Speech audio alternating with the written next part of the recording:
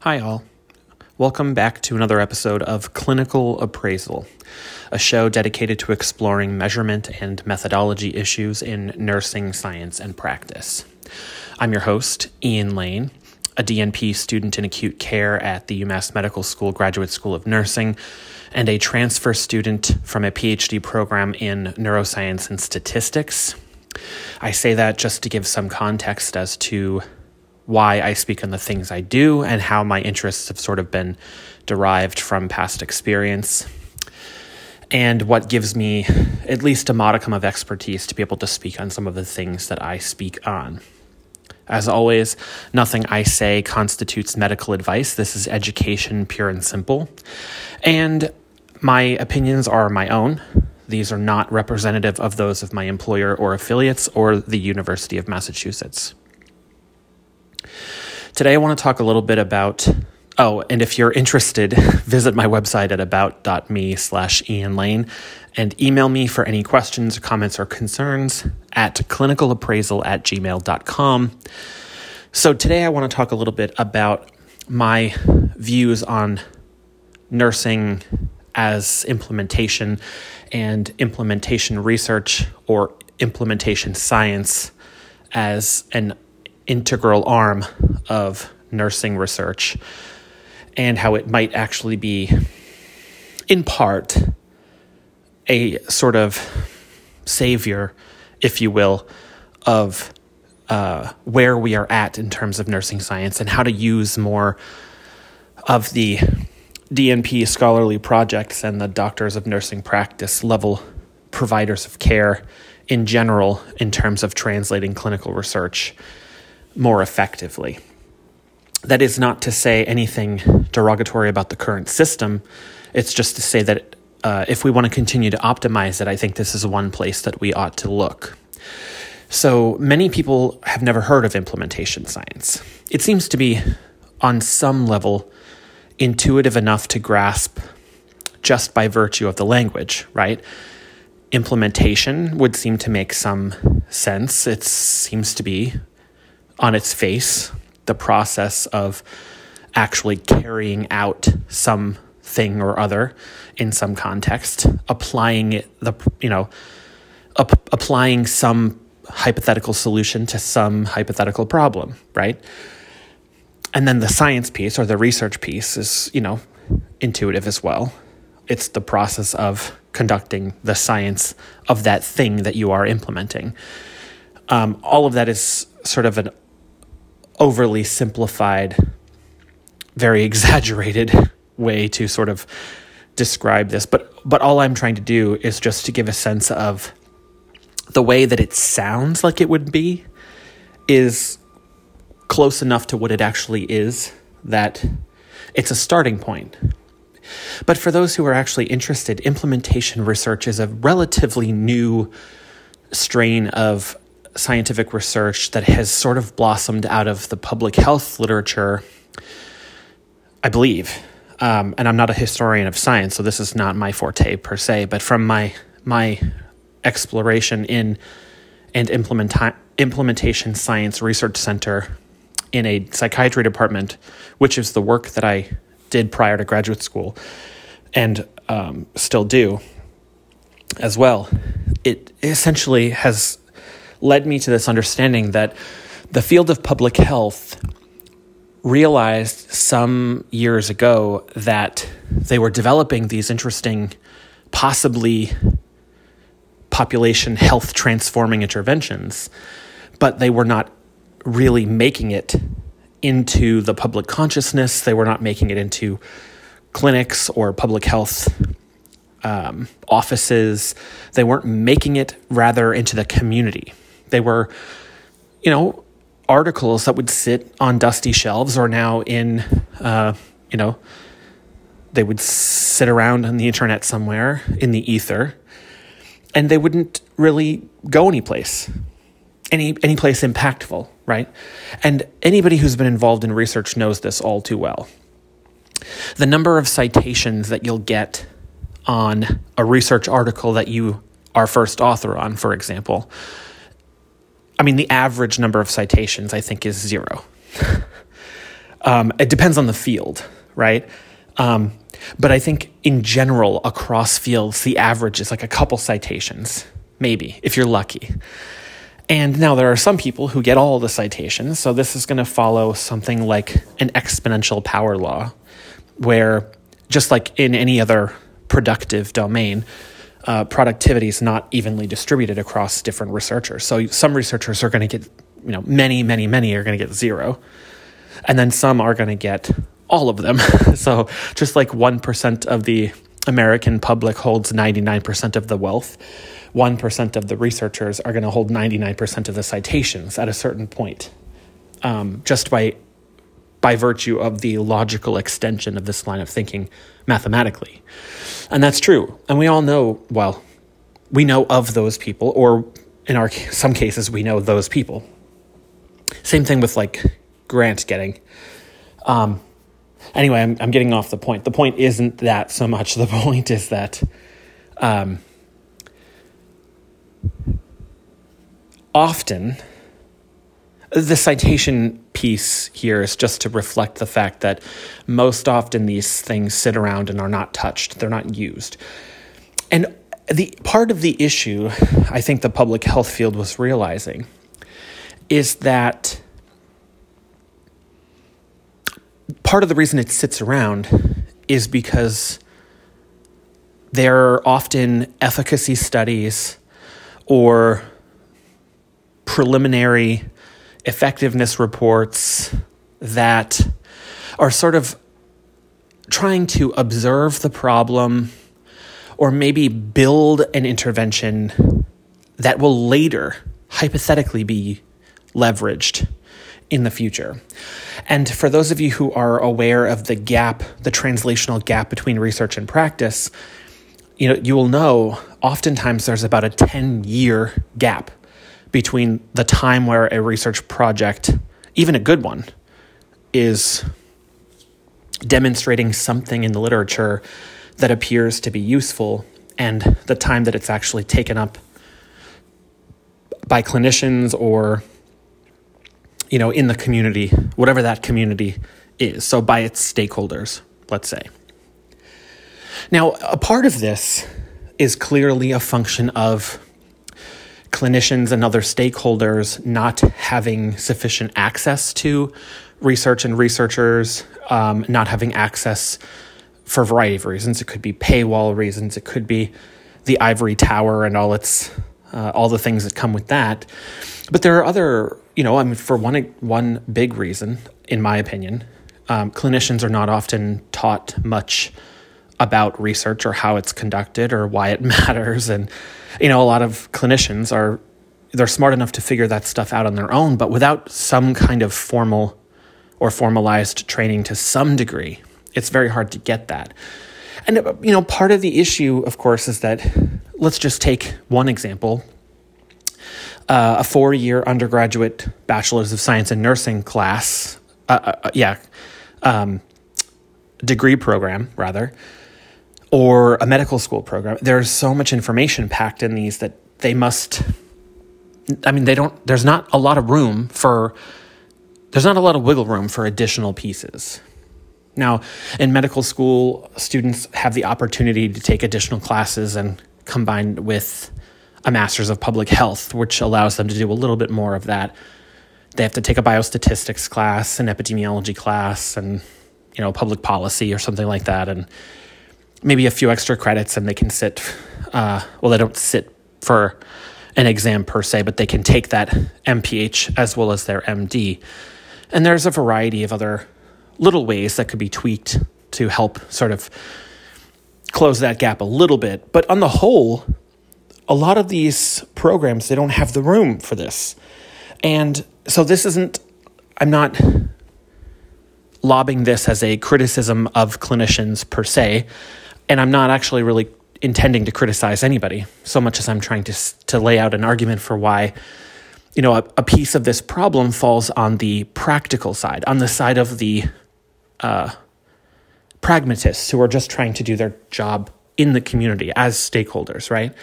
So let's just take one example. You have a researcher in biomedicine who is, say, a PhD in biomolecular sciences. I'm just making something up.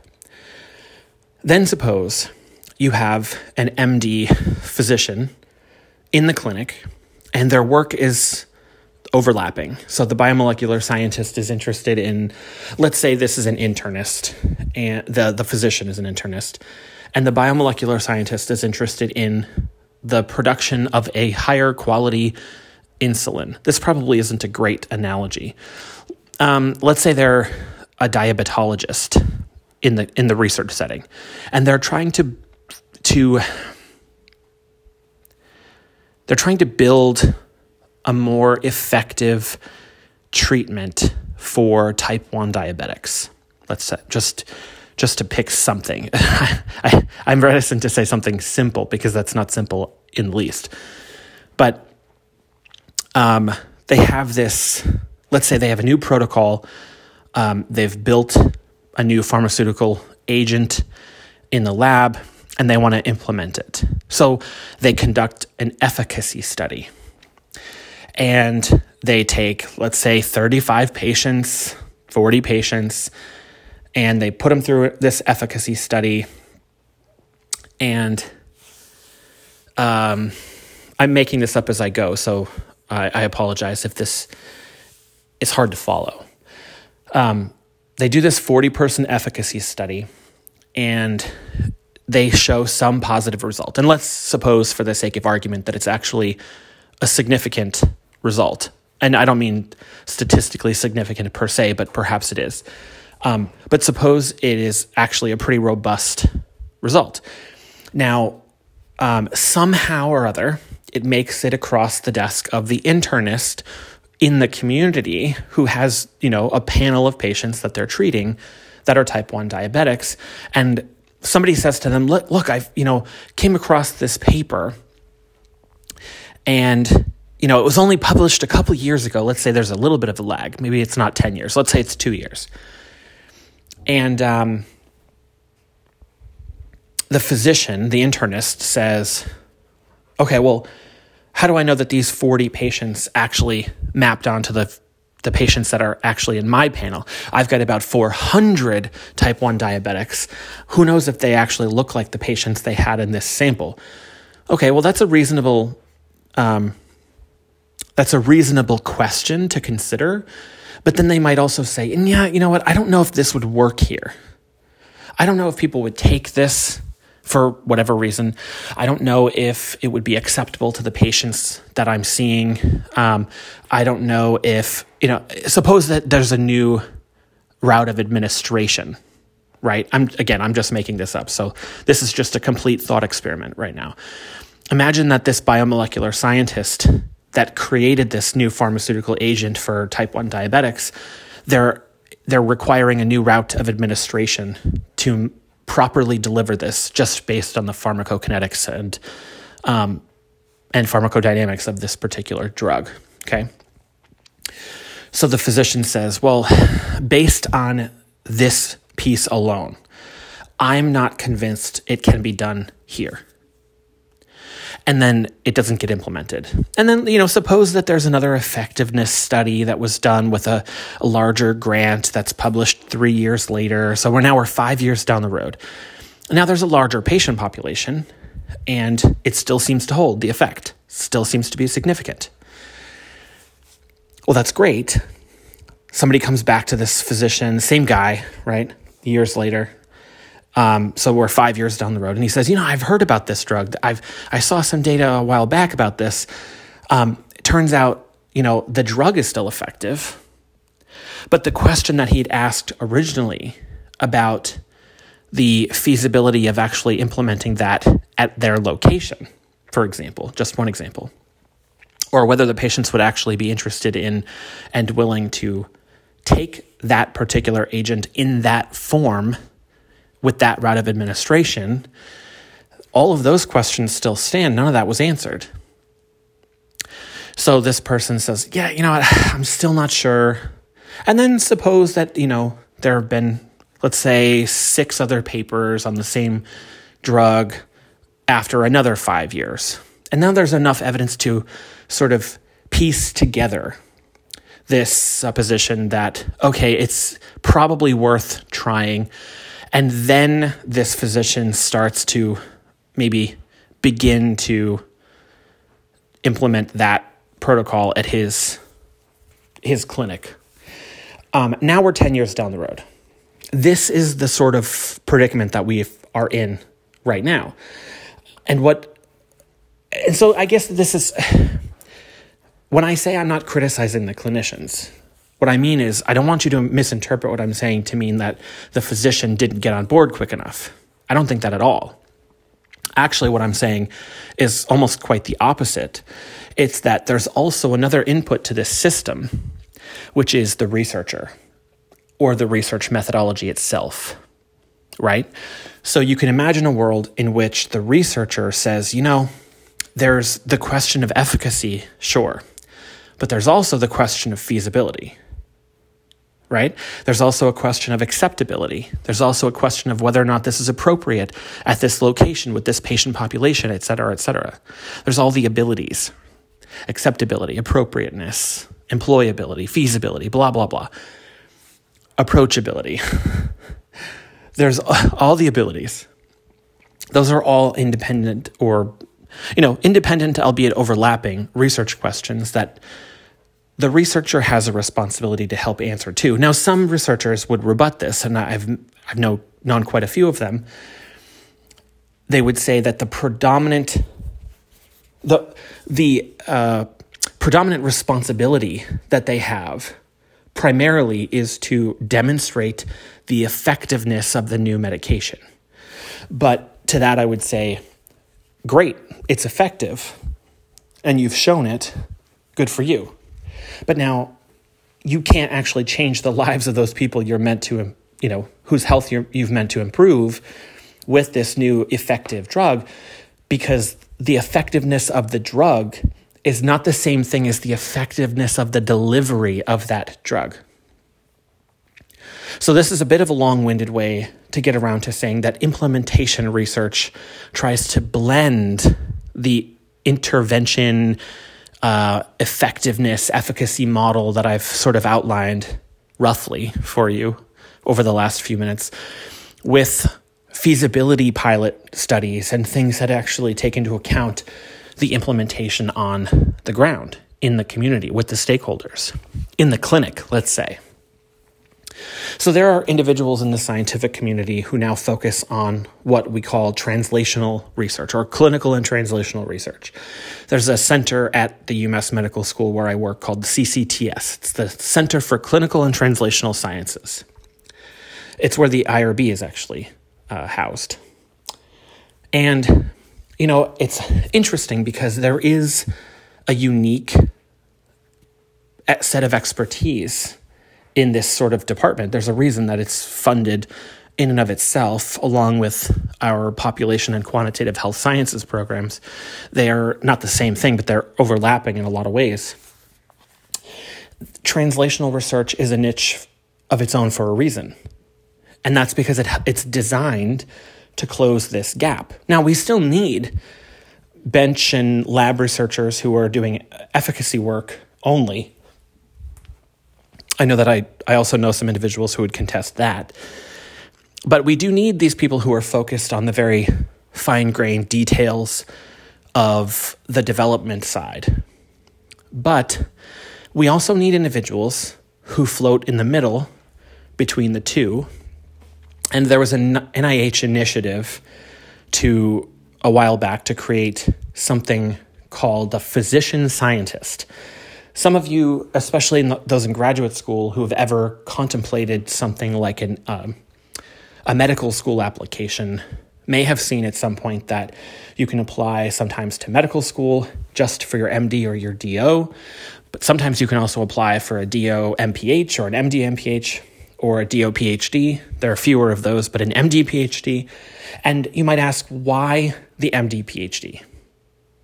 Why apply to a dual doctorate program? People make this joke if it's just collecting letters after your name. But realistically, there's a good question there. It's like, why do you need both? And, my personal goal is to get my DNP, finish my DNP, and then move into the PhD portion where I can take my scholarly project and move it into a dissertation. And, I'll maybe do an episode on what I am interested in and why at another point in time. But it's for precisely this reason that I actually think this is a space that's worth exploring further for myriad reasons. But so I would give answers to this question of like, why the MD PhD? Why the DNP PhD, which some schools are doing, like Johns Hopkins and Case Western? What's the point, right? The point is to float between these two worlds. And you could ask, why would someone need to do that when you have both people? Well, one of the individuals I'm going to interview on this podcast is an epidemiologist with a master's in epidemiology and is a PhD student in the Population and Quantitative Health Sciences program here at UMass. She's working on a smoking cessation trial, a clinical trial. Well, it's a pilot study with myself and some other investigators in the psychiatry department in this mental health services world that I work in outside of school. And she's a brilliant woman.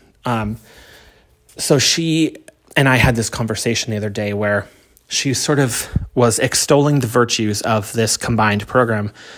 And one of the things she said was, for example, me getting my DNP and learning how to become a clinician on the ground, she said, you're going to have this advantage of understanding the biology, understanding the physiology.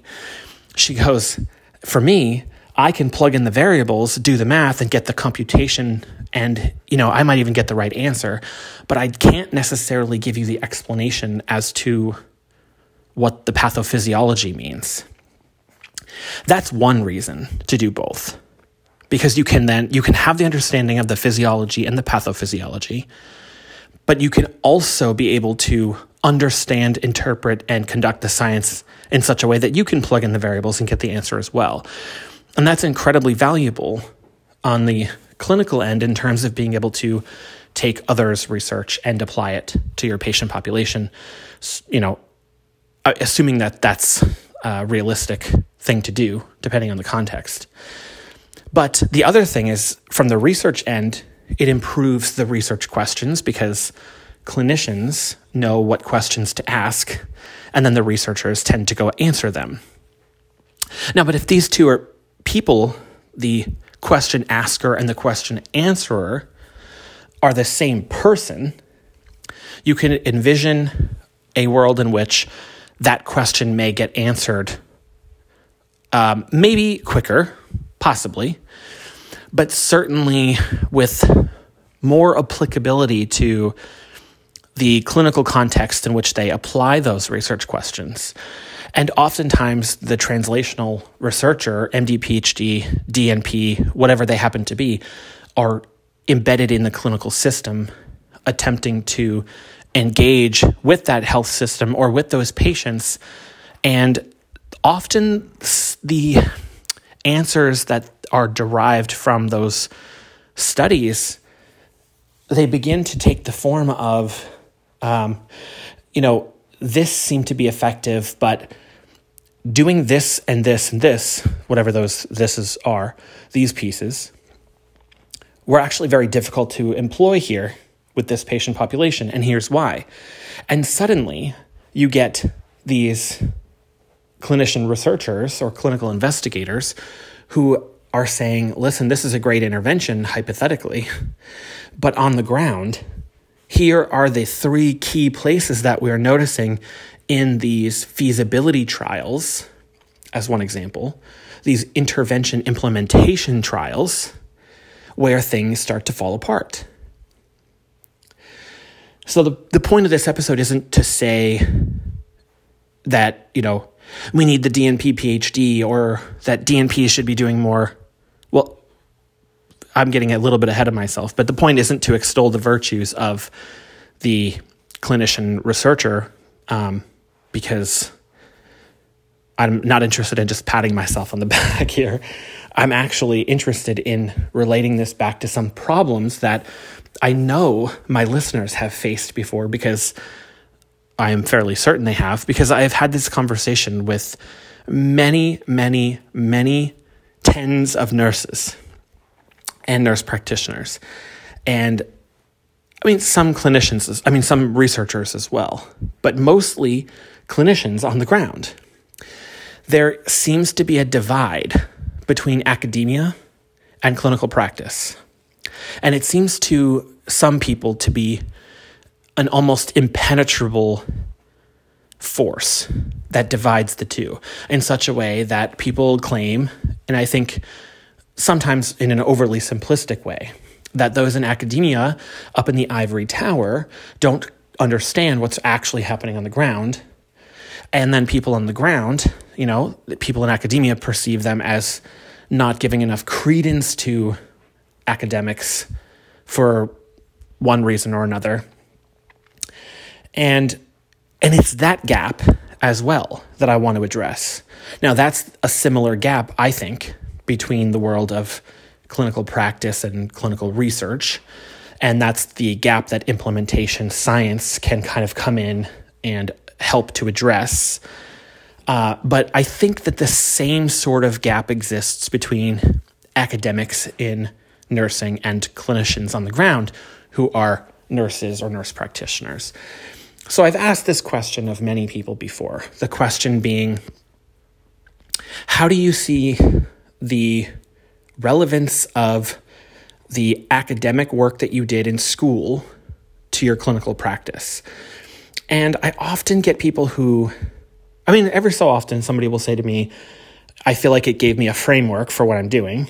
But almost invariably, I get this answer that sort of says something akin to, I feel like most of what I learned in school did not help to prepare me for what I do now. Now, before we get too far down this rabbit hole, I want to make something very clear. It is certainly possible that what the education you're getting is doing is not training you for the job that you're going to have, partly because there's too many potential avenues for you to go such that your job might not look anything like your education just by virtue of the fact that you are in a very niche area of practice, that is. But it is certainly conceivable that the training you're getting in your educational program is intended to lay the foundation for what you do later. So if, for example, you can't conduct a health assessment properly, how are you going to be able to go into the clinic anywhere and then be a proper advocate for your patient's condition with their physicians, supposing you're a bedside nurse?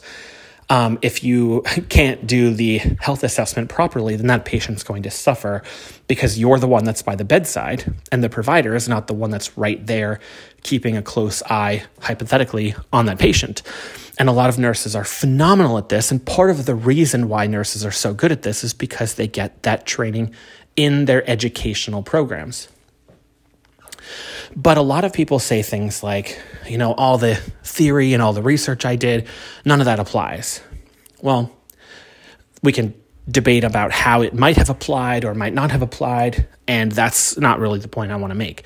The point I want to make is that there might be an argument for academics to maybe speak more directly and more bluntly with clinical nurses on the ground, on the front lines, about what they need and what they feel that they did not get, right? And I think that there's some of this going on. There's certainly a lot of research on, nurses' perceptions of X, Y, or Z, student nurses' perceptions of training in X, Y, or Z. There are nurse educators who are involved in educational research in this area, and this is their sole focus. So I think there are probably individuals who are already doing the kind of work that I'm mentioning. So if they are out there listening and you're doing this, first of all, I would love to speak with you sometime on the podcast. But second of all, this isn't meant to step on your toes, and it's not meant to imply that you're not doing this good work. What I intend to say here is just simply that I think there's a gap that needs to be addressed, and asking nurses from an implementation standpoint, what kind of added pieces to their education would have helped prepare them for implementing in the job the orders that they get. So let me backtrack for a moment and say, just to provide a little additional context, my partner is a registered nurse, a bedside nurse in a medical surgical ward of a pediatric hospital, and works mostly in GI and renal. And the floor, it also happens to be their COVID floor, because some of the other floors are, the HEMONC floor and places where patients are at particularly high risk if they were to be exposed to SARS-CoV-2. So they're trying to protect those patients and also, provide a special wing, as it were, for persons under investigation or suspected COVID patients or COVID positive persons in this pediatric hospital. The reason I say this is because, he's probably got about 8 months on the job after graduating from his BSN program. And, he's a great nurse. I mean, obviously biased because he's my husband, but he's a fabulous nurse. He loves what he does. But he comes home, and every so often he'll have a stressful day, and he'll say, I feel like my training didn't prepare me as well as I would hope. And I'll inquire as to why that might be, and just ask a few additional probing type questions. And, I always sort of implant a little of my own bias, which is to say that, if you didn't have that education, you wouldn't be so good with patients and their families. You wouldn't have such a good bedside manner. You wouldn't have such good assessment skills, for example. You wouldn't understand the pharmacology and patho enough to be able to describe to patients what's happening, why they're getting what they're getting, et cetera, et cetera. And he said something very interesting to me in response to that, which was, yes, that's true, but that's only, he threw out some number that's only 5% or 10% of my job. And regardless of what precise percent of his job it actually is, the fact is that he says that, 90% or 95% of his job is implementation. And as an implementation researcher, my ears peaked, and I was like, well, what do you mean by that exactly? And he explained that implementing nursing interventions, or implementing medical interventions for that matter, as a nurse, which is often the case, is a unique aspect of the job that actually encompasses, in his words, 90% of the job, and that's what was never taught to him in his program. So that was very interesting, because I've heard that before, and I usually hear it, and I think you'll probably know this from your own experience. I've heard people say, you don't learn to be a nurse in nursing school. That's not where you learn. You learn on the job after. But that seems to, that would be concerning, right? I mean, but I've also heard it from physicians.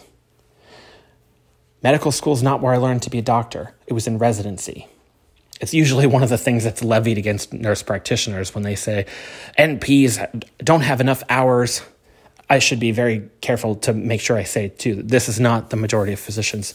Most physicians actually have very amicable relationships with their nurse practitioner team members. But there are those who say, I've had, 40,000 hours of training, 20,000 in my program, 40,000 in fellowship. I've had X number of hours, blah, blah, blah. And they'll say, it's not comparable how many hours you get, because I didn't learn to be a doctor in medical school. I learned to be a doctor in residency residency and fellowship. And I think that there's a similar argument with nurses on the ground. They'll say, yeah, I learned X and Y from my program, but I really learned how to be a nurse when I got on the floor. But I think that what is happening here, this might be different for physicians. I don't intend to speak from that vantage point at all. I was just using that as an analogous example. But speaking of nursing only, I think that it's this implementation piece that my husband was speaking about. And, my friends who are nurses or nurse practitioners will say this a similar kind of thing. It might be different for those of us who are NPs or in NP school like myself. But, for the nurses, I've heard many, many people say the exact same thing, almost verbatim. Nursing school never prepared me to work on the ward, to be in the hospital, to be on the floor, to actually treat patients. And I don't think, when I probe in this way, I usually get the response of, well, no, yeah, it taught me how to assess the patient. Or, yes, I learned about the pharmacology. I learned about the microbiology. That stuff I learned from school. That's critical. And I've always made this argument in return as a rebuttal. Those are critical pieces. If you didn't have that, how could you possibly expect to be a competent clinician coming in as an entry-level person on the ward? You wouldn't be entry-level. You'd be some dangerous place well before that with this Dunning-Kruger effect happening in the background. You'd be a danger to patients. Your educational program makes you safe to actually plop onto the floor and work with patients. And I do believe that that's true. I also believe that as many people will denounce their nursing theory and the nursing research, that the very minor amount of research practice you get in school, which is not enough. I recognize my bias since I'm a researcher as well. But the minimal amount of research training they get actually does help them to stay abreast of the little bit of research that they're able to follow because they're so busy. And the theory gives them, in my estimation, something like a framework by which to move from that research to practice and bring their knowledge to patient care. But all that aside, as much as I would rebut those things with those types of arguments, and I do believe those things, there is this question of how much implementation, or rather, how much of a struggle with the implementation end does there need to be when you first get on the job? Because maybe there's a way to add in additional training hours doing mostly implementation work. I want to say as well, this is sort of, I'm thinking out loud in this way. So I think that's an important piece to at least consider. The other piece, which is actually my primary reason for laying the groundwork as I did for the last few minutes here on this point, which is the point of a majority of what a nurse does is implementation. It's implementing nursing interventions and it's implementing medical interventions. Implementation, the actual employing of different strategies to improve the health and well-being of these patients and or their families or the community, these interventions, they have this enormous implementation aspect, which might be the vast majority of what's happening. And, my husband and my friends who are at the bedside, their sole focus is bedside nursing, and they're not interested in or specifically looking at becoming an NP, for example, and becoming a provider. At the bedside, the way that they've described it to me is that implementation is the job. Now, it might not be the whole job. I would argue it's not the whole job, and it might not be 90%, but maybe it's 75%, maybe it's 70%, maybe it's 80%. But it seems to be a majority. It seems to take up a majority of the proportion of that pie, as it were. when it comes to clinical research, coming back around to the research question end, knowing that nursing knowing that nursing as a field, as a discipline, is implementation, right? If we don't leverage implementation research in nursing science, how are we going to address this disparity that exists between clinical nurses on the ground and nurse researchers in academia? So just think about that for a while, those of you who are interested in research. And I implore you to look up the journal Journal Implementation Science. There's also a new journal that a friend and colleague of mine, one of her mentors, started called Implementation Research and Practice, which is another new journal. I would recommend people look into that.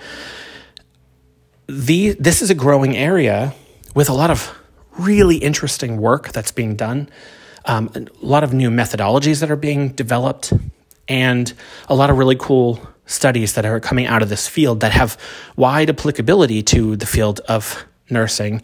Began maybe in public health, but it's moved very much so into mental health services and behavioral health.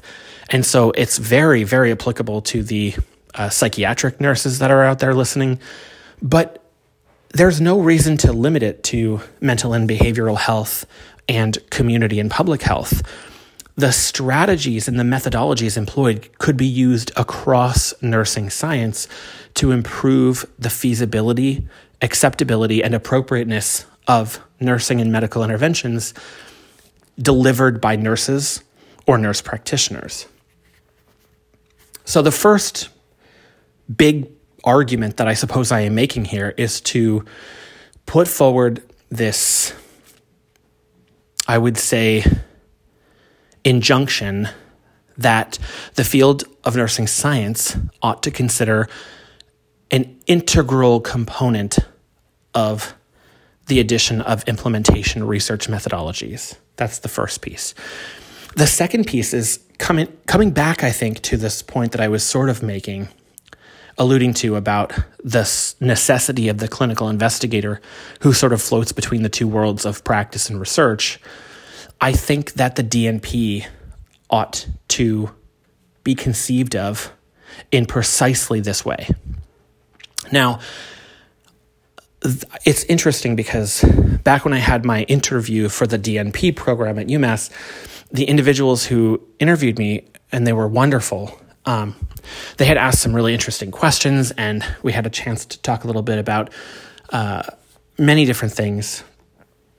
And one of the things that one of the interviewers had mentioned was that, most people don't understand what the doctor of nursing practice is, because there was always this PR push to make it seem like it is equivalent to an MD or a DDS or a DPT or whatever the case is. And the reason it's not is not because it's not a legitimate doctoral degree or anything like that. That's not true at all. What is true, though, is that the license for the APRN or the CRNP, depending on the state you're in, is at the master's level, and the board certification is currently at the master's level, despite what we would like to see happen as a field. And the master's level clinicians do a phenomenal job that is arguably comparable to their physician colleagues in every way, excluding patient satisfaction, which is usually higher. So the point is not to say that there's something lesser about the master's at all. The point is to say that the doctoral degree represents something different. Now, there are clearly multiple avenues for a doctoral degree in nursing. And historically, it's been sort of a windy road. So there was at one time the nursing doctorate, the ND. And for those of you who are astute students of various healthcare doctorates, you'll notice that the ND now represents naturopathic doctor, which is it's not copyrighted. What's the technical? like a registered trademark, right? That's trademarked to naturopathic physicians, such as they are. And so now, that's fallen to the wayside decades ago. And then there was there were a lot of nurses who became doctoral level individuals from the standpoint of education. And so there's an EDD, which is a well-respected doctoral degree in education. And, different from the PhD, the EDD was interested in educational outcomes and modifying curricula. And also, I am not an expert in any of that stuff. That's not my area. But I know that it existed and that nurses have historically taken advantage of that avenue, which has served, I think, pretty well the field of nursing. Now, that there has always also been the PhD. I don't know, when I say always, I don't mean that it's always existed, but for many decades, that's been an option for nurses who are interested in a doctoral terminal degree in nursing. And the PhD, as most people know, is essentially a method of asking and answering your own research questions to develop original knowledge for the field. It's also often been used, as has the EDD, for theoretical, I hesitate to say research per se, but in a way you could consider it research, but sort of theoretical construct building for the field of nursing. So it's been very focused on original knowledge generation. There was also a DNS or DNSC, Doctor of Nursing Science, that emerged some decades ago, which has also fallen to the wayside, I believe, especially in the advent of the DNP, which now stands for Doctor of Nursing Practice. So as you can see, there have been a wide array of potential terminal degree options. And of course, there are nurses who've gone on to medical school, and there are nurses who've gone on to other PhDs in the biomedical sciences. And so there's, the paths are numerous, right? But now there are two predominant arms for a terminal doctoral degree in the United States in the nursing profession. They are the DNP and the PhD. And the way that this is framed, I think many times by the public incorrectly, is that the DNP is the nursing equivalent of an MD. That is what makes MDs upset, right? Because they're like, well, no, that's not fair. We did X, Y, and Z for our license and our doctoral degree. You did, whatever. Yeah. And the issue with that is it's like comparing apples and oranges, because it's not the same. The DNP is not intending to be the nursing equivalent of an MD. It is only insofar as it is a terminal, practical, or practice-based, rather, degree in the field of nursing, which is a clinical field. But that's different than saying it's a clinical doctorate akin to an MD, right? There is a purpose to the DNP. And the purpose, for a variety of reasons historically, was to bring more faculty into nursing schools, but also the purpose is to translate the information that PhD researchers in nursing and other fields develop for healthcare to improve services, to translate that to the bedside, to actually improve the care for those patients. There's also a leadership component to the DNP, because DNPs will be really well positioned to lead healthcare teams based on the types of classes they take. So there are master's level NPs. I have some family who are master's level NPs who are really good clinicians. And I've asked at one point, do you ever consider going back for your DNP? And they'll say, well, no, because there's no additional clinical coursework. Now, there are additional clinical hours, but that's not the same as a formalized clinical course, right? So they'll say something like, maybe if there was additional clinical courses, I would do that. But I'm looking at the curriculum and I'm seeing a lot of healthcare leadership, healthcare policy and services, some of the what are perceived as bureaucratic classes, along with a bunch of research classes, epidemiology, intermediate biostatistics, things like that, depending on the program you're in. But these are all critical components of being able to lead healthcare teams. So, the MD is not trained to lead healthcare teams. They are trained to lead a clinical case, but leading the team is different. Now, for those listening who are physicians, for example, don't misinterpret what I'm saying. I'm not saying that you do not have the capacity to do these things, or that you can't be trained to do these things. But you'll agree with me, I would imagine, that strictly based on your MD program itself prepared you to do precisely that. And that's the point that I'm making. The DNP degree does prepare doctorally prepared nurses to do that. So it's healthcare leadership, it's modifying policy to improve services, it's translating research to the bedside, and honing in your specialization clinically with additional hours to be able to do those things in your niche. Now, that's not a completely holistic picture, but that's a pretty good bare bones start to understanding something like why the DNP, right? Now, here's my point. I realize I'm being loquacious today and overly verbose and talking for too long, so I'm going to cut this off in a few moments.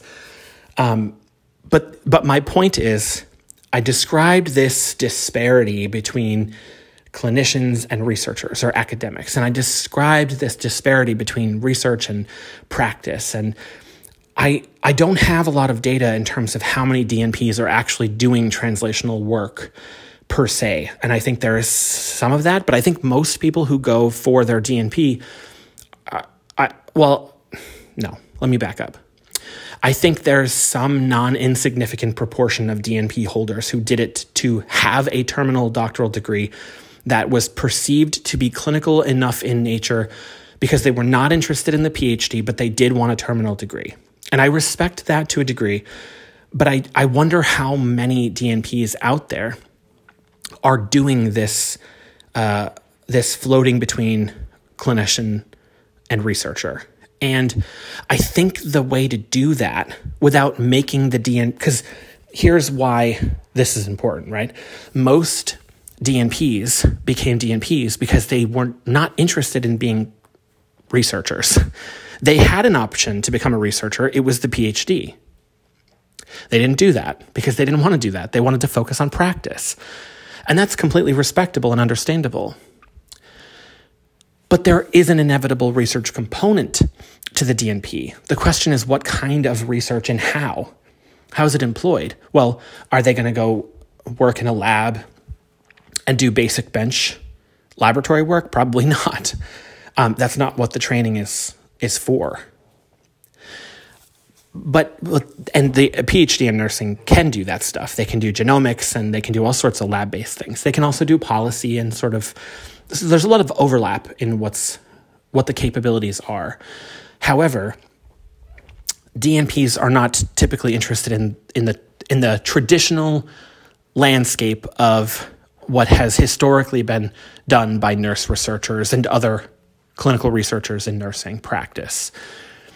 So when they think of research, they think of the typical laboratory bench work. I think more DNPs would be very interested in the implementation science model if they knew that was an option for them. And it is. So I will end with one example. My husband works on a floor, as I mentioned, doing GI nursing, some renal, some neuro, but it's kind of a catch-all med-surg floor. He came home recently and he said, I'm really frustrated because there's this pill crusher that we were working with on the floor. It takes 3 times longer than it should to be able to do this. It was modified apparently by a nurse for a nurse, as it says on the actual packaging somewhere. According to him, from what I remember, it was a nurse who developed it. I don't know anything about this product, who developed it. I'm not disparaging who they are or what they did or any of the work that went into it, mostly because I don't know anything about it. other than what he told me. So what he told me was, it frustrates everyone, all his colleagues and himself on the floor. They can't stand using it. They used to have a model that wasn't perfect, but it did things quicker. And he said something interesting. He said, this must have been developed by some academic who hasn't been on the floor with patients in, 20 years. And the healthcare landscape looks very different now than it did. And I have a feeling that would resonate with a lot of nurses on the floor, who are the ones on the ground dealing with actual patients every day. When they're, 1 to 4, 1 to 5, if they're lucky, or 1 to 8, 8 patients to one nurse. Sometimes that's inconceivable in some ways, but not really, because people do that. They have that experience, right?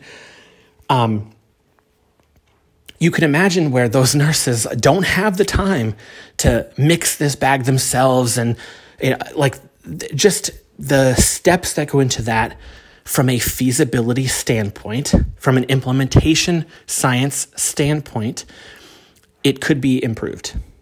Now, maybe they did the best they could at the time in developing this. Maybe they did the best that was possible, but I doubt it, because there's always small ways to improve your strategies and your delivery system. But one of my questions was, yes, it was developed by someone who was a nurse, hypothetically for nurses, but did they do an implementation research study where they took into account the feasibility and collected some qualitative data from the nursing staff on what could be improved? Did they pilot it and then improve it in an implementation efficacy hybrid, let's say, later, and then deliver it in terms of, some endpoint product later? And it's possible that they did, but my suspicion is that that's not what happened.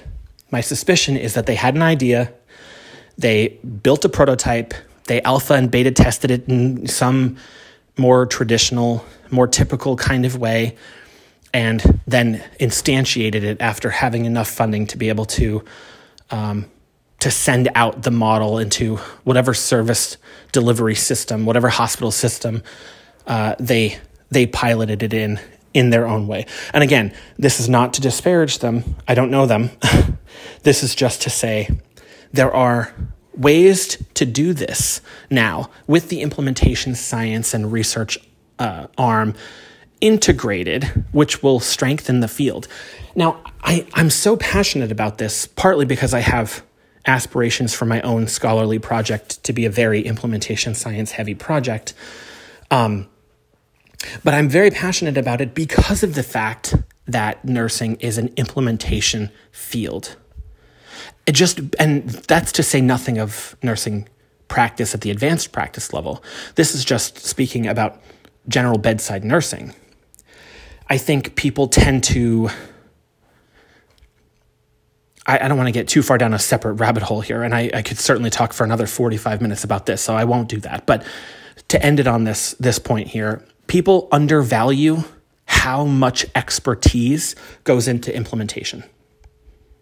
By far, physicians who look at nurses, and most of them look at nurses with respect and utmost respect. Most physicians are exceptionally aware of how important their nursing staff is. Same thing with nurse practitioners, which would seem to go without saying because most NPs were nurses first, or they became nurses and they still are nurses. And they respect their RN colleagues, having also gotten their RN training as well. But there are still some that are inappropriate and elitist in a sense, because people who become providers tend to assume that they're the ones who are doing the ordering. So they're doing the important diagnostic work, the treatment planning, whatever. But the issue is that if you didn't have nurses to implement those, you would be lost. And I think most nurses would agree with that. And it's not just because you couldn't learn how to do both the ordering of the treatment and the implementation of the treatment, but it's because you undervalue, not you personally, whoever you are, but the royal you, providers undervalue or underappreciate or misunderstand how much expertise goes into implementing nursing and medical interventions. So if nursing is implementation, and this is an overly simplistic, exaggerated way to frame this, I realize, but humor me, if nursing is implementation and nursing research doesn't take into account implementation science methodology, no wonder there's a gap here. No wonder people have this frustration that seems to exist as they think about the gap that exists between research and practice, between academia and clinicians who are on the ground. Thank you for listening to this episode of Clinical Appraisal. If you've enjoyed the podcast, please rate it 5 stars on iTunes and share this channel with any friends in healthcare. If you'd like to ask me a question or share a comment, please email me at clinicalappraisal@gmail.com and visit my website at about.me/Ian Lane. Finally, I do this show because it helps me to learn and not because I like to pretend to be the expert on these topics. My objective is simply to grow as a clinician researcher and to promote this content for other like-minded people. Thanks for tuning in, and I hope you'll join me again next time.